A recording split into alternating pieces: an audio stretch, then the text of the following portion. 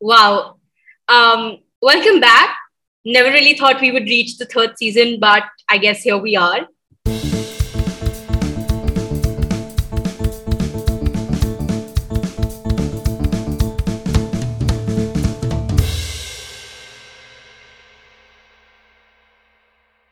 Okay, it's been quite some time, and you know what? If you are mad at us for leaving you for so long, justifiably so, and if you don't care, justifiably so. But as you all know, Ananya, Akshay, and I are in our senior year of high school, and that involves the application process, and that is quite dramatic.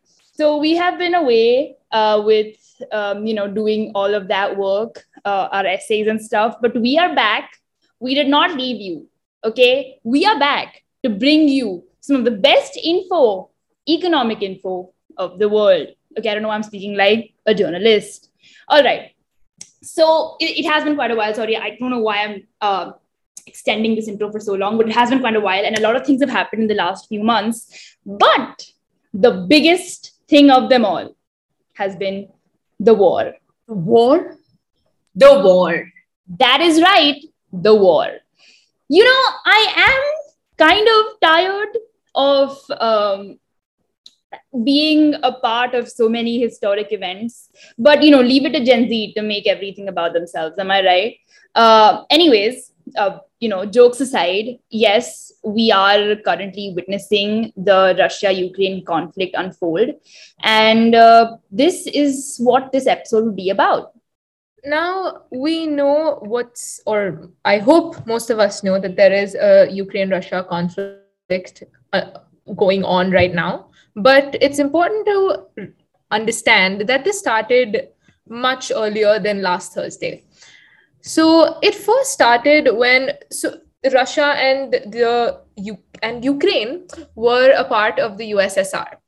Now, as we all know, the USSR split up and became several different states, and of which Russia and Ukraine were two states, neighboring states.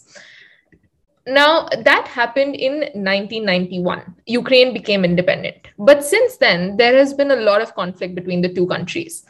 In 1994, the Budapest Memorandum was signed. Now, we'll be discussing this in detail in a later episode, but it basically means that Ukraine gave up possession of its nuclear powers.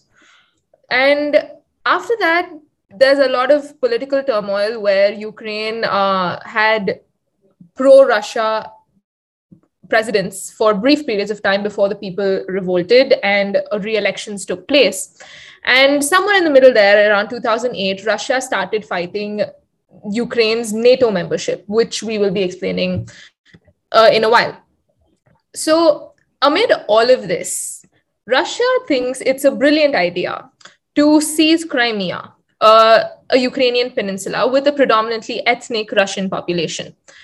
Obviously, this caused immense international outrage, but nothing was done about it as such. And Crimea continues to be a region of conflict. After that, as we all know, the current president of Ukraine was elected in 2019 after his career as a comedian. Really interesting dude. Read up about him. And he is as anti-Russia as you can get. And then last Thursday happened. That's pretty much the history of Ukraine and Russia since 1991. I think I messed that up, but I hope you all understood. Okay. Thank you, Akshay, for the great history lesson. I mean, we can thank AP World History for this one. But, what I don't understand is why for such a long time has Putin been so docile, and why now is he acting up and actually being so prominent about his decisions, about his feelings towards the NATO Ukraine thing?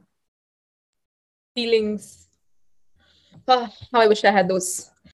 So to understand this, we're going to have to understand what the NATO is, right? So the NATO, which is the North Atlantic Treaty Organization, that's a mouthful, is basically this intergovernmental military alliance, right? And it consists of 30 countries, 28 European, 2 American, North American, my bad. And basically what happened was Ukraine earlier last year, that is 2021, asked to be a member of the NATO, right? And the issue with the NATO, in the eyes of Putin, my bad. Before I continue, I want to clarify that we spent about like a good 5 minutes figuring out how to say his name before we made this episode, and I still messed this up. Anyways, moving on.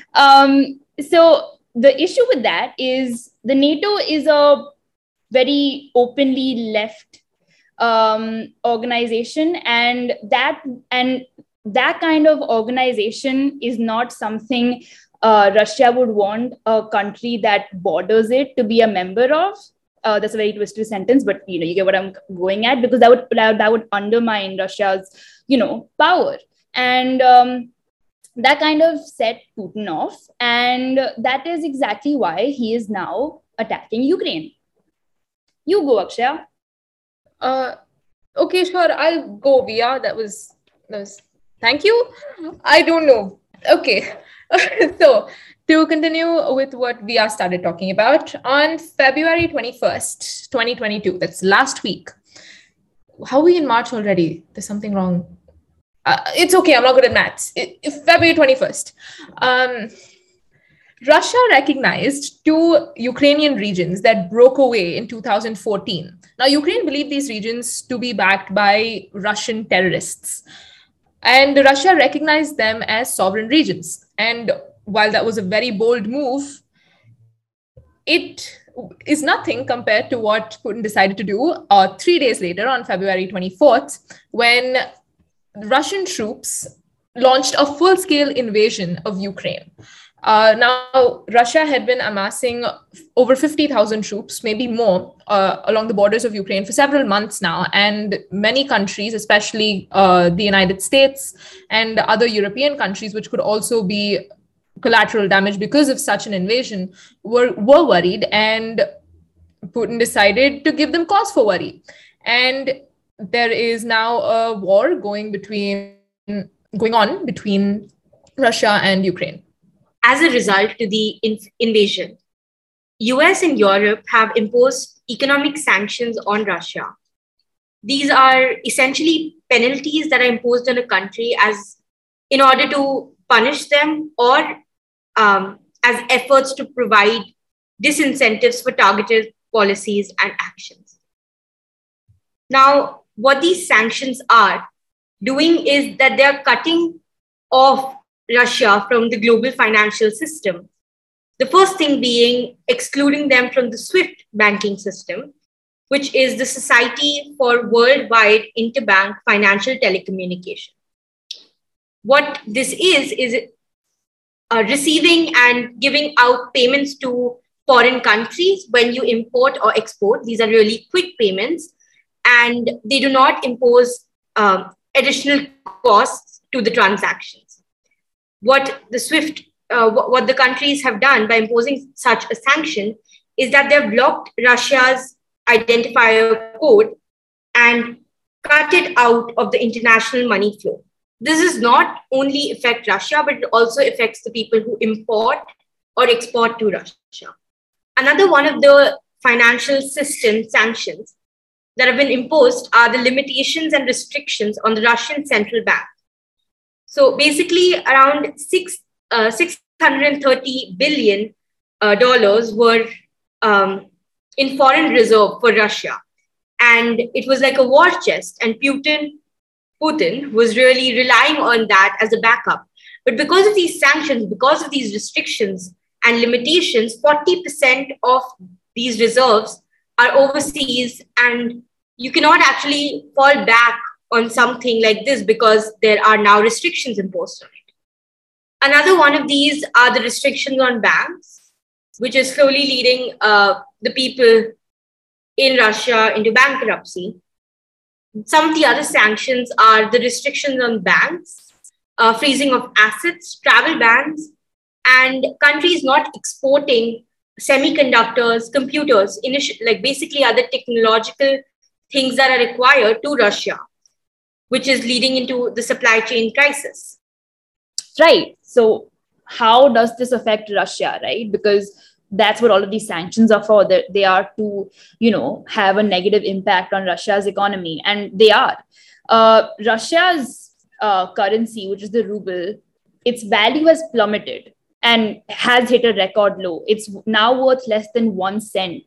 And that's quite scary for the people of Russia, but that's what was meant to happen, right? And because of these like record low value of the ruble, Russia's banks are now have now doubled their interest rate. Why? As we've learned before, when we learned about the forex market in one of our previous episodes, this will lead people to want to save in Russian banks. So the demand for the Russian ruble will increase. And so the value of the Russian ruble will also increase, right? And that's why Russia's banks are increasing interest rates.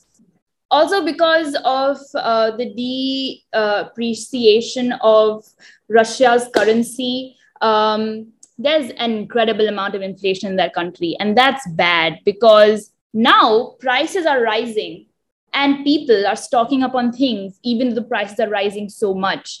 Obviously, this doesn't fare well for the people of the country because in the near future, things could be as bad as they were possibly in Germany after World War I.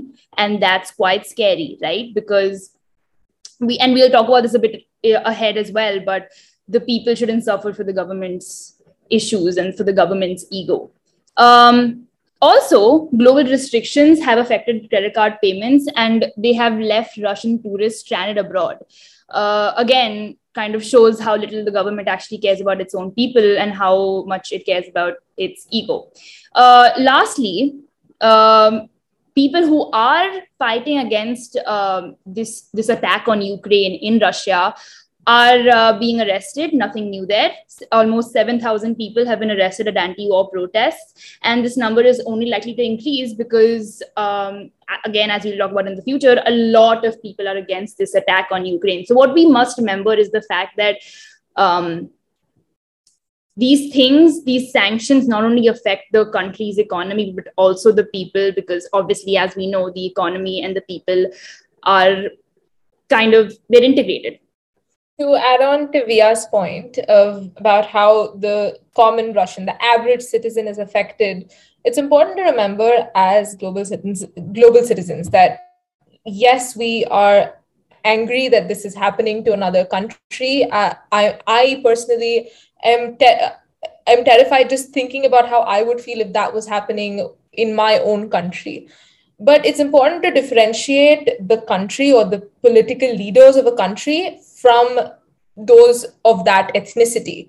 So let's not have this become another situation where people are discriminating against Asians because of COVID, or how people just ostracize an entire group of people just because of the actions of the elite few from that group. Now getting back to our economics part of it, countries have imposed sanctions on Russia. Not as many as we'd hope to yet, but we hope more countries do soon enough. But the issue is, countries themselves are reluctant to impose sanctions. And it's important to understand that when a country imposes sanctions, there is a boomerang effect on them, a boomerang effect as well. So if the United States of America imposes sanctions on Russia, then this significantly hinders Russia's ability to import certain technology and semiconductors and other sorts of equipment, like Ananya mentioned before. But the problem is, while Russia can't import it, it also means that the United States cannot export these materials. That's revenue lost to the citizens of the United States. And that will be the case with several countries. So that explains why countries are reluctant to impose sanctions on Russia and why it's taking so long, and why an aggression like this has gone on for 9 days in the modern world and doesn't seem to stop and doesn't seem to have any end anytime soon. Again, as global citizens, it's time we set aside economic interests and think from a humanitarian perspective. People are losing their lives and livelihoods for one man's ego tussle. I don't know what else to call it. So I hope countries enact more sanctions or whatever else they feel would do the trick, because this has to stop at some time. This has to stop sometime soon. I couldn't agree more with Akshaya. There are people, that commoners, there are people who do not have power, they do not have say in these fights, in these wars that are going on. They are stuck in situations that they did not sign up for. These are things that are just happening because a political leader wants to, gain more power. It is not in the interest of the people. It is only a self ego booster. And it's completely wrong. It's completely unfair to the people who are stuck, the people not just of that particular country, but of, other people who have come into the country to either study or, work there. This is wrong. And this has to absolutely stop right this second. So we all know that people dying is bad. But it's high time even these political leaders realize that and start caring for the people of their country and others. That was amazing. That was like, and I'm about to continue this roll of speeches, guys. So get ready. While we were researching for this episode, one of our very dear friends, Ria, sent us a story about this student from Russia who's our age and how these sanctions affect students who have worked their entire lives to get into universities in the US or in another country like that. And what we need to realize is, while we're here complaining about assignments and tests, there's people in countries like Russia who have absolutely no power over, what the political heads of that country decide to do and not do, and are actually against what the government tries to do, that have to face the repercussions of these leaders' actions. And we must remain mindful of these people because, like Akshaya said, we cannot ostracize everyone from a country or a continent for something that absolutely is not their fault. I just hope that this war does not last too long. And I know that hope sounds so feeble, considering I'm one girl in one city and no one gives a shit about what I said. But I really do hope and pray that this war does not go on for long, because it's not just, obviously so many people are dying and that's just absolutely terrible, but even those who don't die have to suffer as they live, and that's just absolutely unfair. Via and Ananya could not be more right, because you see, while Via told us about that story of of a Russian student who's adversely been affected by Putin's decision to invade Ukraine, there are also stories of students from other nations, migrants who went to Ukraine to study and to work, who are not being allowed to leave the country. As we know, people are trying to seek refuge in other European nations that border Ukraine. Now, racism has decided to rear its ugly head right now. And those of color who are stranded in this country are not being allowed to leave that country. They are being forced to stay.